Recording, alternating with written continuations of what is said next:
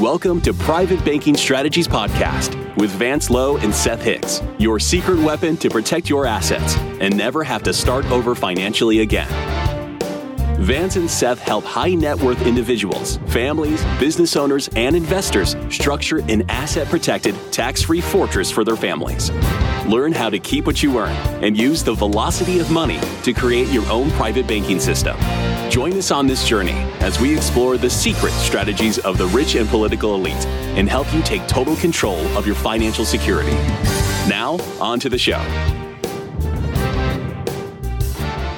Hello and welcome to Private Banking Strategies with Vance Lowe and Seth Hicks. Vance, how are you? I'm fantastic. Great to be alive today. Yes, absolutely, as is every day. At least verbally we can say that. Seth, I am coming to you next. I want to, first of all, hello, how are you? Doing great, Eric. Thanks for having us. Oh, well, thanks for having me. This is quite the journey I've been on, learning an incredible amount from you guys. And I know that this podcast actually piggybacks off the last one. And so I'd love for you to give just kind of a brief recap of what we spoke about on the last podcast in case somebody's joining us for the first time and they're going to hear this one. Sure. Our focus on episodes 25 and 26, Eric, are on the asset protection pillar of the private banking strategies. We've got 7 pillars. Asset protection is number 1, and we're focused on the asset protection of your cash, the asset protection of your real estate and business assets. And we discussed the problem in episode 25 of an 800-pound gorilla, running loose with arms of taxation and confiscation. And we talked through what bail-ins are, what the Dodd-Frank Act allows centralized banks to do. We posed some questions that hopefully red pill the listener into an epiphany of the truth that your deposits are not safe in centralized banks, despite FDIC insurance and despite other promises of the government to protect you. And we talked about how your centralized banks are effectively agents of the government, and they're not acting in your best interest. And then we just started to lay seed about how there are other options for you, and they're quite simple. And those asset protection alternatives are what we're going to discuss today. Yeah, and I want to jump in right there because what you just said, I think that if somebody's joining us for the very first time, they could say, oh man, this is all conspiracy theory. One thing that Seth did on the last podcast, and I want to make this very clear, is that he had some of those questions about the topics that he just covered and said, Google this. Look it up for yourself. Do a little bit of research on your own. Don't take my word for it. Go look at these things. The problem is that these things are factual. And I think that, Vance, you're the one that said it best, that a lot of times we get ostrich syndrome, if that's how you put it, and think, well, that could never happen. And we stick our heads in the sand. But there's proof about these things that have happened in the past, and it's not as though they couldn't be repeated because laws were put in place that will actually enable it to happen easier. And so don't think it's just a conspiracy, because it's not. Look it up for yourself. Verify what Seth and Vance are telling you. I have. And it doesn't make me happy. Guys, I don't know how else to say that. It's frustrating. Well, in the last show, I mentioned the fact that I had a friend who told me that our own government, through executive order, had confiscated gold in FDR's term. And I told him he was crazy. Never happened. And I looked it up and had egg all over my face because it did happen. And it was punishable by jail time if you didn't turn in your gold at $20 ascribed value. And that was one of the things that led me down a pathway and a rabbit hole to be more scrupulous in the things I'd been brainwashed to believe. One of those being that my local bank was my friend and was there for my protection, and that my money was safe in that local bank. Yeah, absolutely. All right. So where do we start today? Here's the question that we're asking. If there's been this massive influx, $17.4 trillion in cash stored in centralized banks, why is it there if people were aware of the lack of safety and the lack of real security in that? It's because they don't know of another alternative. Well, private banking strategies is a better option. And if you're listening for the first time or you're unaware of what private banking strategies is, let's just start with that question. What is it? It's a completely private way to store cash in what we like to call an asset protected vault. It's safe and guaranteed. There's no risk of loss. There's no counterparty risk. There's no market risk. There's no disclosure. It's a completely private means with no government reporting, and that's completely unlike centralized banks, as we've discussed. And here's a real value of it, that the IRS, through the Internal Revenue Code 7702, has said that this structure is completely hands-off. There's no taxable event with your money put into this vault or taken out of this vault, and all of it grows and compounds annually, year after year, without any IRS involvement whatsoever. And that's by their own rules and regulations. And that's why the likes of John F. Kennedy, Ray Kroc, Walt Disney, and many other entrepreneurs and ultra high net worth people have taken advantage of this. In fact, most politicians and legislators, they're aware of this and they use this. In fact, your centralized banks use this tool to the tune of 15, 20, 25 million, billion with a B, dollars in assets in their own private banking vaults. And those are all reportable that they disclose. So you can look those things up, how much money Wells Fargo has in its life insurance assets.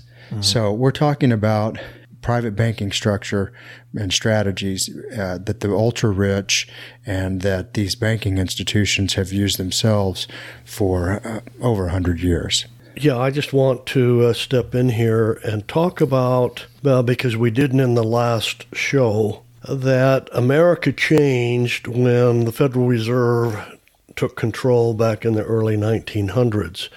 And one of the main reasons that America was so powerful is because they were so independent, all the way down to the family unit. The pioneers, the home structures, everything, every family had to exist pretty much on its own. The banking was totally different than it is today. It was derived from life insurance companies who came into existence to take care of that function that people required. And that slowly was eradicated out of the United States when the Federal Reserve took over, to the point that they were so successful in doing that our monetary system, how money works, how money grows, it was completely eliminated out of virtually all of our research. It's very, very hard to find out how money works. So what we're talking about in the private banking strategy as a protective vault is not new. It's virtually as old or older than our country. And it's tried true strategies and systems. If we put together these still existing contracts with these insurance carriers, it's not about buying life insurance. It's about constructing the perfect private banking contract. Is it a life insurance contract? Yes. Will it come with some death benefit? Yes, but an absolute minimum. There are a few rules we have to follow. What Seth was telling you earlier is that one of the places you can go to look for security in today's environment is, where do the banks put their money? Their safe money. And they put it in these exact contracts with life insurance carriers. Banks are the number one clients of life insurance carriers. You've got cash sitting in the bank, and you want to protect yourself and your family from bail-ins, from unnecessary reporting or being labeled terrorist. You want financial privacy, and you want to pay as little tax as legally possible. Well, then private banking strategies is something that you should explore. If you're intent on keeping your financial affairs offline and private, then it's something you need to take a hard look at. I think people often come to us, Eric, because they were referred by a family member or a friend who feels like they've discovered the holy grail for protecting their cash and their assets, and they're enthusiastic and they want to understand all of the aspects of what private banking strategies is and does. And that's why we've created the robust asset platform and content platform so that people can really dig in topic after topic, and they can really analyze these things, and they can go do their own research, and they can hear from various people in the industry to determine, hey, they vet these things. But I think that when they really get down to brass tacks and they're seeing things shape up in our current culture and economy, they're going to find that there's really no better way to protect their cash assets than in the private vault that I'm describing. And one of the things that we like to offer our prospects who come to us looking for information as a red pill book, I like to call it. And you can find that on our website, and I'll tell you more at the end of the show exactly where that is and how to go. But you can find this book, and you can download it in written form or listen to it, and it highlights some of the same issues in more detail of what Vance and I are describing on this podcast and in episode 25. Our clients, what we hear them saying to us, Eric, over and over again, is they're able to rest securely. They're able to have, peace of mind knowing that their affairs are financially private, that their cash is liquid and accessible. They can use it. They can put it to work. But at the same time, it's totally beyond the Dodd-Frank confiscation. It's totally beyond reporting of centralized banks. And they've got the financial security in this structure that their plan never goes backwards. They're not going to lose money like if it's in stocks and bonds. And we've talked about this before. We're in the longest bull run in history in the stock market, longest bull run in history in the real estate market. Every market cycles, whether it's real estate or stocks, cycles up and down. And so this is something that's outside of that. It never goes backwards. It never retraces. It never corrects. It's always a steady progress. And so that's the things that we hear our clients echoing in the value and benefits of private banking strategies. Yeah, absolutely. And one thing that we spoke about on the last podcast was when we were talking about taxes and how people complain that the rich don't do their share, they don't pay their fair share. And that's all in the last podcast. But it's the bottom line is that most people don't have access to the quote unquote loopholes and things that the wealthy do when it comes to taxes.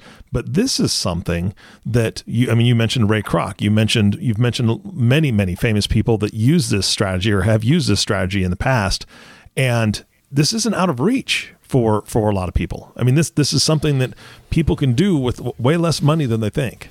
Eric, that is so true. That is a correct observation on your part right there. Anybody, every single person, no matter what financial condition they're in, can set up their own economic situation and improve and, actually see improvement every single month and regain the hope and the faith that we have to have in order to succeed. One of the things I think in life with free nations versus unfree nations is the hope inside of the average individual, whether they can succeed. In America, it has always been that I'm in the land of opportunity, and if I so choose, I can achieve anything I want. Well, our government's teaching us today that no, you have to share any of your success. If you decide to work extra hard, that's good, but you have to share that along the way. Mm-hmm. And that's kind of hard to accept.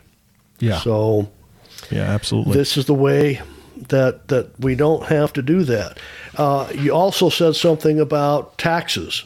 that to the average person does not have access to a lot of the tax sophistication when in fact we do, and all it is education. When we do this 8-year analysis, when we bring people into the system, we introduce them to what decisions they have to make to be successful with money. And along the way, what is so surprising because of the lack of understanding of how money works is that the majority of people choose not to do successful things. And it's an actual physical, mental choice. I choose not to have a financial plan to follow. I choose to spend principal because I do not believe money has value. And its only purpose is to use it one time. Well, that's what the banks want us to do. Yeah. It's just, the 10% rule. It goes back anciently. Who's the first person you're supposed to pay when you bring money home? You're supposed to pay yourself first and then put the money to work. People don't understand that we're taught when I put money to work, I guess I need to put it in an account, in investment, mutual funds, or whatever. That's not putting your money to work. You're putting the money to work for someone else. Yeah. And that other person on the average will double money as often as on the average 2.5 years, where how often do our accounts double? And it's because we don't understand how money works, where the value is, how to multiply it, how to grow it. So that's what this is all about. We're trying to identify the problem so people don't continue to do the wrong things. So many of us, I've got to earn more money, so I'll work harder. And they still don't get ahead. Or you can't keep doing the wrong things and get a different results.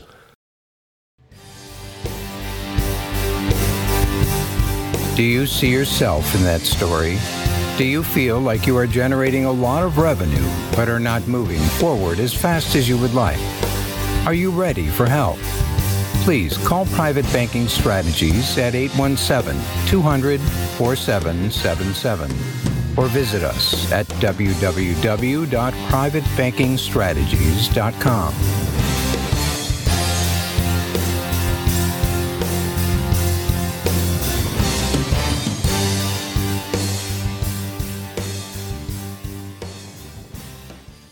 So it's amazing how this strategy works, whether you're ultra wealthy, high net worth individual, or you're a blue collar person. And we've done a couple of episodes, episode 10 and 11, which highlight twin sisters, one who implemented a saving strategy through a CD at the bank and the other through a private banking strategy. And the one who implemented the private banking strategy came out far, far ahead. And if you want to see some actual numbers of a very small amount put into private banking asset every year, take a look at those episodes, and it will really shock your mind to learn that the sister who implemented the private banking strategy had $1 million in cash value at the end of her road and was able to take $50,000 out a year in retirement. And this was 30, 40 years ago, every year, while her sister, who used the CD method, ran out of money in 5 years. And not to mention that she had a sizable death benefit that she left tax-free to her heirs, and with, like I said, no tax consequence whatsoever. So this works for the ultra high net worth folks and the blue collar folks as well. And I'll tell you, Vance's passion and his real joy is to see folks who come out from the blue collar place into a real place of success. And we've got one such client who had relatively small policies on an annual basis and has parlayed that into multiple real estate investment property ownerships, and just a real success story from implementing the private banking strategies. And at the other end of the spectrum, we've got the high net worth and family owned business folks who are contributing high sums into their private banks and turning and moving their money and making the system work at the other end of the spectrum. So it works from the from the blue collar all the way to the top, Eric. Yeah. Seth, I want to ask you a question about something that you mentioned earlier. You spoke about asset protection of real estate, and also you had mentioned business assets. How does that play into this? Well, think of it like this. When you start to implement your own private banking strategies, you begin to think like a banker. And in effect, you create your own private bank entity that's a family-owned banking entity, and that it begins to finance purchases, finance business expansion, finance real estate acquisition, and you protect those loans in the same way that Wells Fargo or Bank of America would protect its loan. So let's look at real estate for a second. If you go down to Wells Fargo and say, hey, we need a loan to purchase this property as our home, and you have the financials to qualify for that loan, and the loan to value ratios work out, then they loan you the money, and you put down a deposit, and then they file a lien against that property, known as a mortgage or a deed of trust, and you pay the loan back until it's fully paid. Well, with your own private banking entity and structure, it's the same thing.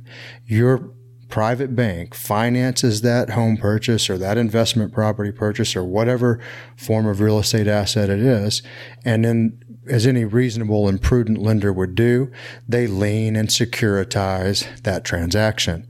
And so, in effect, you're keeping the same dollar in your own family economy, but your bank is a separate entity, and it's an arm's length transaction, and it gets the money back on the money that it loans with interest, which, as Vance has pointed out, is not taxable.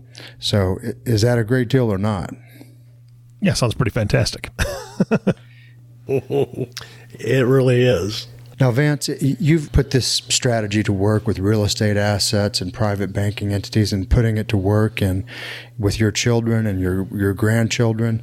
Tell us a little bit how your family banking system works. Well, at this point in time, my kids, I have 4 children and 10 grandkids, and I've prodded them into, we've got a family bank now. I want you to use the family bank to finance the things that you need because the money will come back to the bank for you to use over again. Well, I left it at that, and I made a mistake, and the first question they asked me, well, how much interest are you going to charge? And that's better answered by saying, you're going to own equity in the family bank, and would you like your earnings high or low? Eric, if I asked you that, what would you say? I'd like them high as possible, please. High. That's the interest. That's the interest we're going to charge above what needs to be maintained in the family bank. And that will accredit to your interest. Once they really understand that, okay, that's great. So we have implemented that. Seth helped us on the asset side when we purchased this new home. We created the documents and the trust necessary so that when our family bank bought this mortgage and set up a mortgage repayment, we sold that loan to a trust company for a much higher value. Now, we can go into much greater detail on our website and other areas. It's just an example of how private banking works. So your private bank acts, Eric, just like any other third-party lender works. They record security instruments, they record deed of trust, mortgage that effectively make them a priority paid lien holder. And it's the same thing if you have a business and you say you've got a startup or you need business expansion capital and you're a small business in America. A lot of folks go to the Small Business Administration, the SBA, and go through a loan process and the SBA decides to loan them money. Well, the SBA liens those business assets. If you're a restaurant, they're liening all of your furniture and fixture and equipment. They're loaning your accounts receivables. They're liening the valuables in that business to make sure they get paid back. Well, it's the same thing with your own private bank, is that you can loan to any third party or within your family or in an arm's length transaction, and you simply create the same security instruments and the same business relationship that the SBA would create or that Wells Fargo creates. And you make sure that that money that you've loaned out of your bank comes back to your bank plus interest. So in effect, the borrower makes payments to the lender according to an amortized payment schedule, just like a borrower would on a home purchase or on an investment property purchase or on a business loan. So how does that get accomplished then? Is that something that you help your clients do, or is that taught to them? Do they have to get an attorney that draws that up? How's that work? No, that works exactly with we. Yeah, we help them structure that and accomplish that. And for those of you who haven't heard prior podcasts, I mean, I'm a 25-year practicing attorney, commercial transactions, and help to structure these things for our clients when they want to implement private banking transactions, and they want to loan money from their banks to acquire assets, acquire businesses, expand businesses, something that I help them do. Now, your bank really steps in the shoes of what a traditional bank typically does.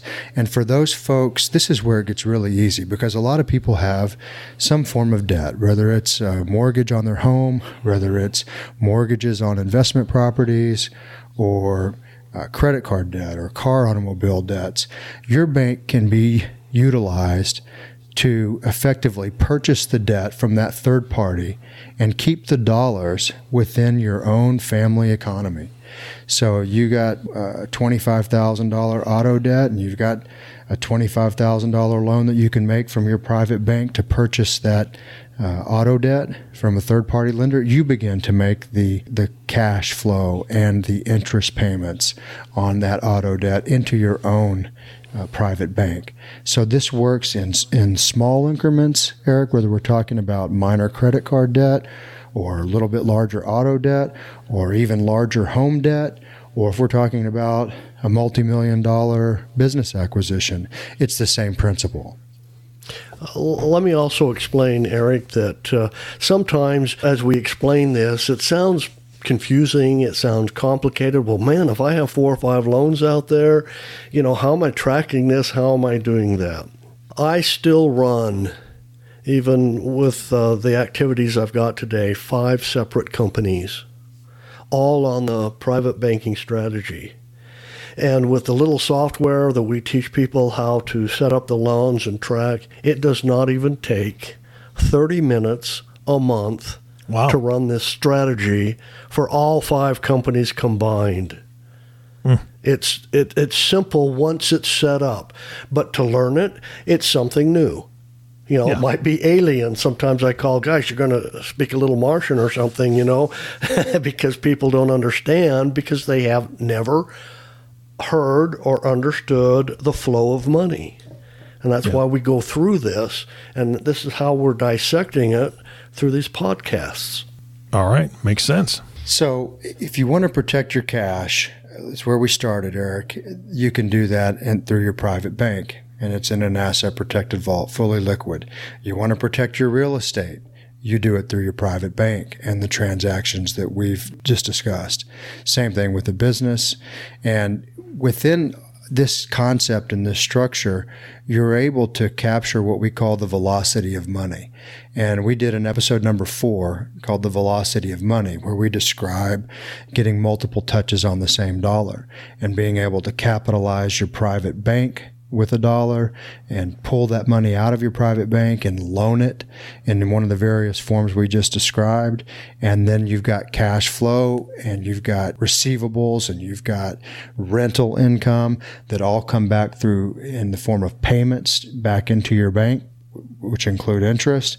And you've got that money in your bank ready to use yet again for further business expansion, or another real estate acquisition, or another purchase of credit card debt or auto debt.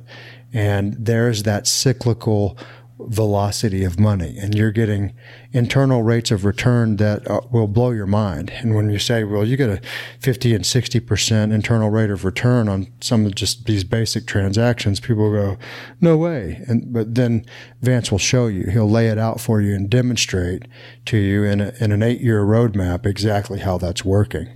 All right. Well, I know that we're getting close to the end of our time together. What do we need to finish up with this podcast?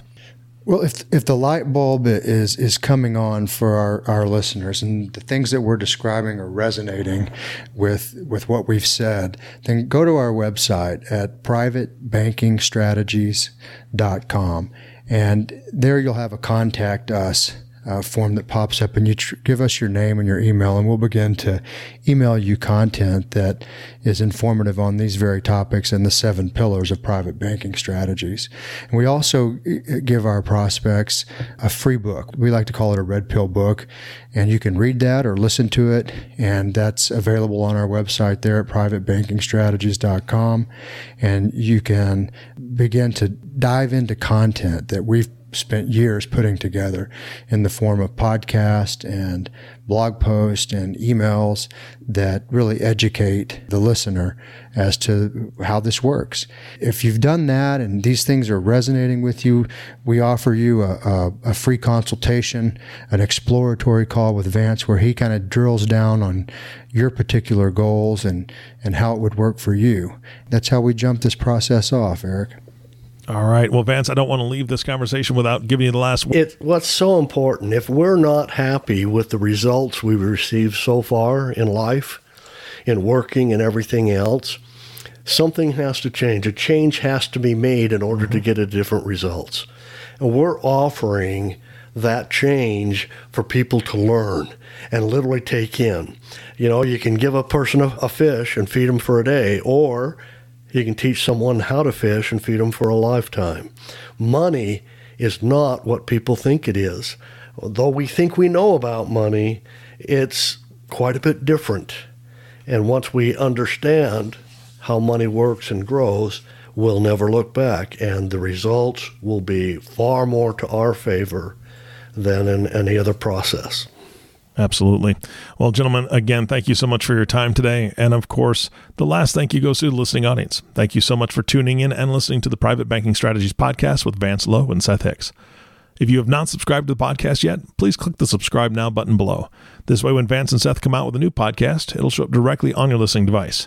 This makes it really easy to share these podcasts with your friends and family. Again, thanks so much for listening today. For everyone at Private Banking Strategies, this is Eric Johnson reminding you to live your best day every day. And we'll see you next time.